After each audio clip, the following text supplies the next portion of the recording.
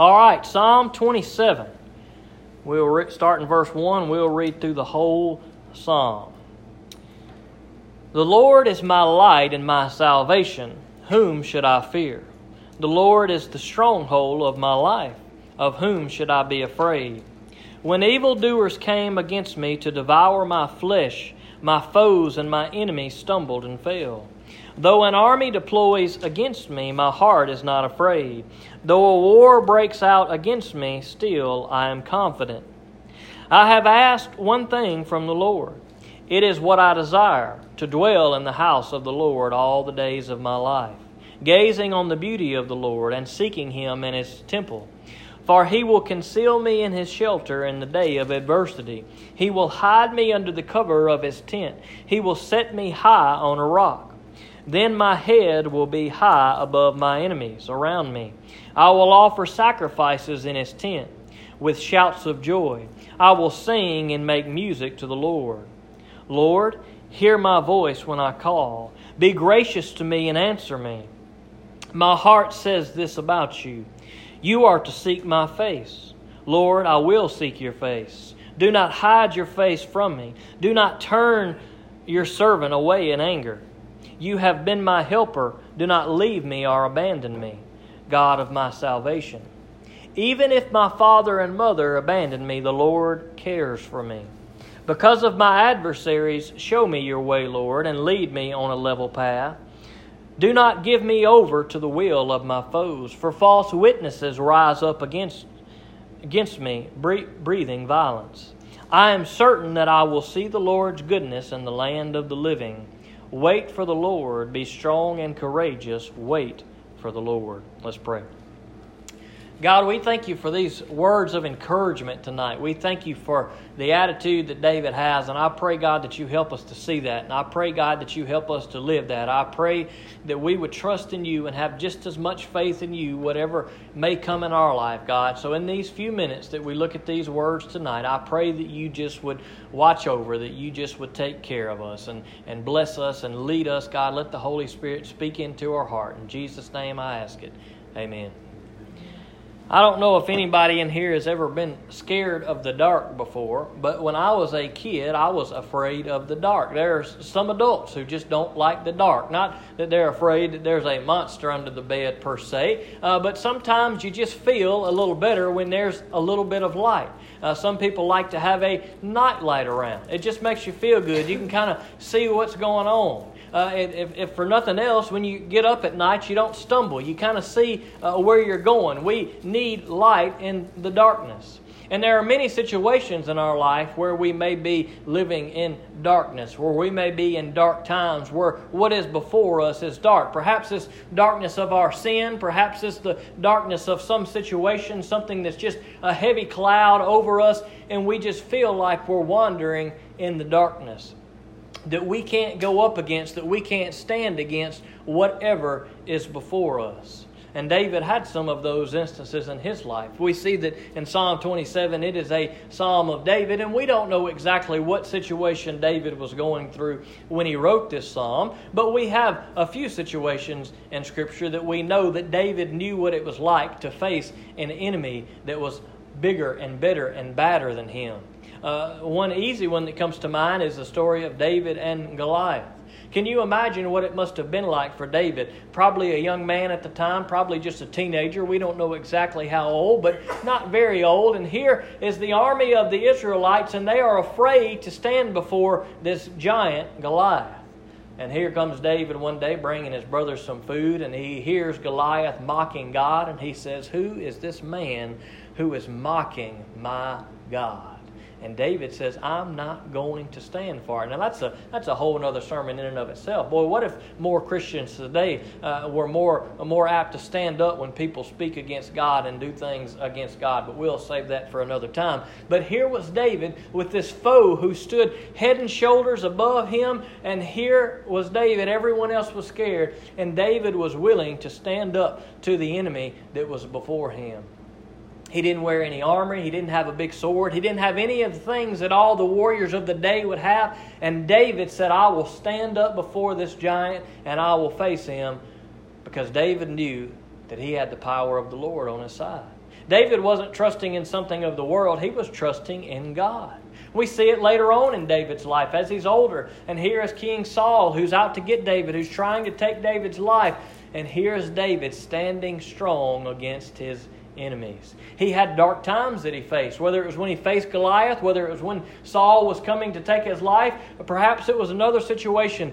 But whatever situation it was a big, scary situation for David. His enemies were against him. Things were dark. Things were scary. But David trusted in the Lord. I think the very first verse of this psalm kind of sums up everything very well. Verse 1, "The Lord is my light and my salvation. Whom should I fear?" Now that's a good question. That's a good question. The Lord is the stronghold of my life. Of whom should I be afraid? Now think about that for a second. How many times as Christians do we need to be reminded of that? How many times do we need to be reminded that our God is bigger than our struggles? David got it. David got it. He experienced it and experienced it on multiple occasions. And David knew that his God was bigger than his struggles. And we need to be reminded of that sometimes. That God is bigger than whatever it is we're facing. I don't know what you're facing. Maybe you're struggling with a sin. Maybe you're struggling with just some worry, some burden that's on you, something that's weighing you down, and you just don't feel like there's light at the end of the tunnel. There are lots of things in life that can lead us into darkness, that can make us feel like that there is no hope. But David said, look, if the Lord is on my side, what do I have to be afraid of? What is there in this world that is bigger and stronger than God? Nothing. There's nothing in this world that is bigger and stronger than God. There's nothing in this world that can overtake God. That's good news. If there was something in this world that could overtake God, we'd be a bunch of psychos for coming in here worshiping tonight. But praise the Lord, we serve a God who already has the victory. Do you know why we serve God? Because the devil has already thrown the best he had at him, and God still beat him. God still came out victorious. There is nothing in this world, there is nothing that the enemy can throw at us that is bigger than our God. Sometimes the enemy comes to us and tries to convince us that we're not good enough. But guess what? We may not be good enough, but God is good enough. And we can say to the enemy, "Get behind me, Satan," because that's what Jesus did when the enemy came to him. And guess what? Jesus has the victory. Jesus has the power. There is nothing that we encounter in our life that God is not bigger than. And David said, look, the Lord is my stronghold. I'm not going to anyone else. I'm not going to anything else. I'm not going to seek comfort and protection from anything other than the Lord. And that's an important lesson that we need to remember. He says something else that kind of caught my eye as I was studying. One, he desires to be in the presence of the Lord. And in those verses, I believe he's talking about not here on this earth, but I believe he's speaking eternally. He's talking about being eternally in the presence of the Lord. And then he goes on a little lower down to say, verse 7, "Lord, hear my voice when I call. Be gracious to me and answer me." Now think about that for a second. Think about how wonderful it is that we can go and ask God for things. God, the almighty creator of the heavens and the earth, the perfect, wonderful, all-knowing God, and here we are as sinners, and we can go before the Lord and ask God for something. That's pretty unbelievable. Go before the Lord boldly, as the Scripture says.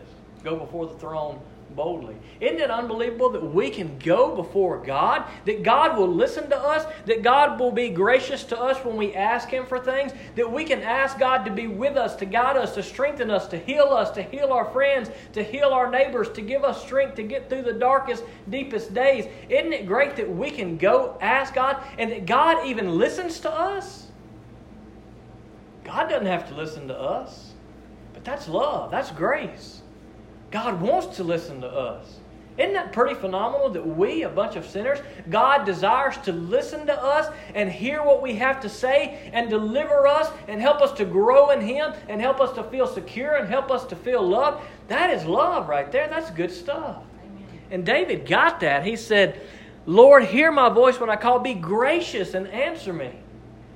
David knew that it was only by the grace of God that he was answered. Isn't it great that God gives us that grace? Isn't it great that we can go before the Lord and He will hear our pleas and hear our struggles and hear our cries for repentance and help to get through things?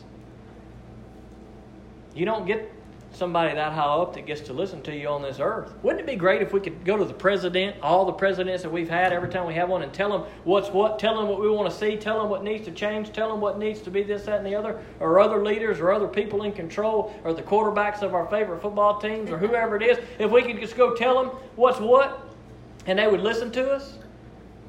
Nobody on this earth is going to do that, but God Almighty listens to His children.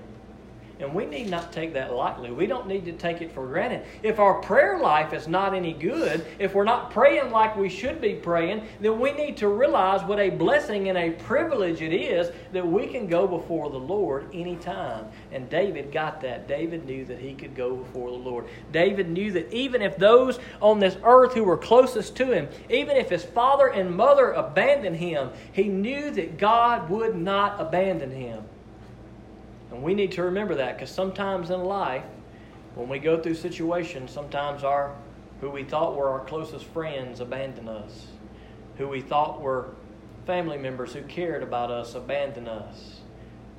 Our mothers, our fathers, our children, our brothers, our sisters, people of this world can let us down. People in this world can abandon us and leave us. And David said, look, I know that there is one person that I can trust, that I can go to, that will listen to me, that will be gracious to me, that will deliver me, and it's God.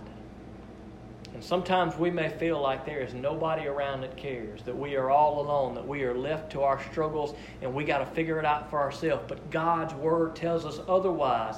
David tells us otherwise, that no matter what enemies are against us, that God is with us.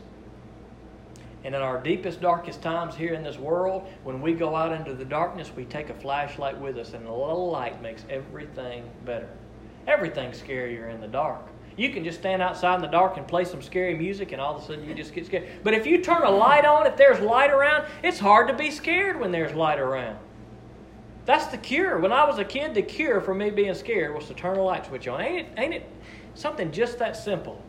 Because as soon as light comes in, the darkness goes, and light's not scary, light's good. That's why we see all the time in the Bible that sin is referred to as darkness. Living apart from the Lord is referred to as darkness. But God is always referred to as the light.